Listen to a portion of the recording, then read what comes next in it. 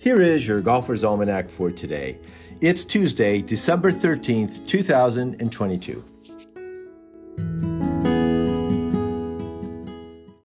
Today is the birthday of Ricky Fowler, born Rick Utaka Fowler in Murrieta, California in 1988. He was a two-time All-American at Oklahoma State University and won 3 collegiate events for the Cowboys.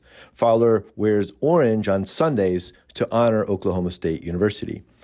He won the Sunnehanna Amateur 2 years in a row, one of only 4 golfers to defend that amateur crown. The Sunnehanna is a prestigious amateur golf tournament held in Johnstown, Pennsylvania since 1954.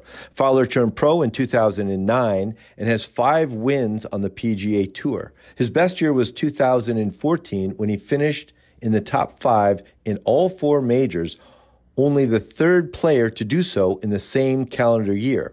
But Fowler was the first not to win any of those majors. Jordan Spieth did the same thing in 2015. Fowler has played on 4 Ryder Cup teams, winning in 2016 at Hazeltine in Minneapolis. Happy birthday, Ricky. Today is also the birthday of Yoo Sun Young, also known as Sun Young Yoo, born in Seoul, South Korea in 1986. She played on the Korea national team and was a quarterfinalist at the U.S. Women's Amateur in 2004. She turned pro later that year and has 2 wins on the LPGA Tour, including the Kraft Nabisco Championship in 2012, making a 20-foot birdie putt on the first playoff hole to win her Seoul major.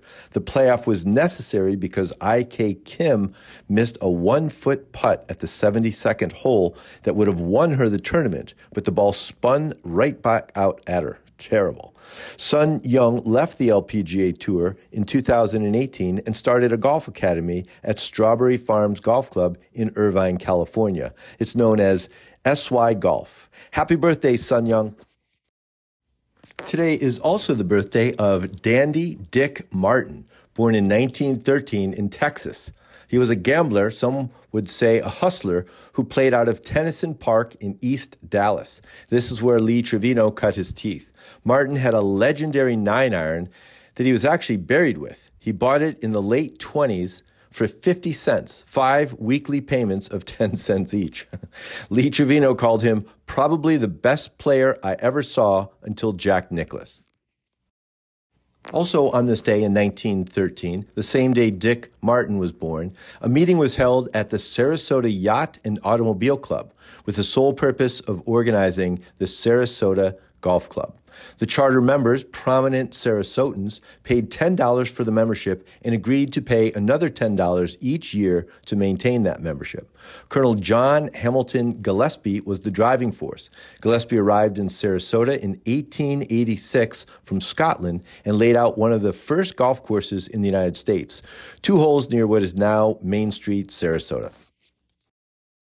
And on this day in 1998, at the President's Cup at Royal Melbourne in Australia, the international team beat Team USA 20.5 to 11.5. This is still the only time the international team has won the President's Cup since the event began in 1994, though they did have in 2003 at Fancourt Hotel and Country Club in South Africa. Finally, on this day in 2013, Grace Lensick passed away in Walpole, Massachusetts. She was an amateur golfer who won the Canadian Women's Amateur in 1947 and 48. She won the U.S. Amateur in 1948 at Pebble Beach and also played in the British Ladies Amateur in 1948 and 49. She played on 2 Curtis Cup teams and won the All-American Open in 1947, which was a professional tournament on what became the LPGA Tour.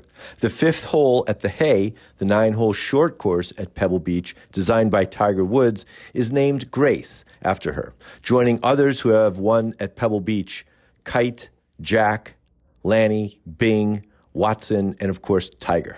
Nice company, Grace, and rest in par. Here's a quote today from Joanne Carner. Never hurry when it counts.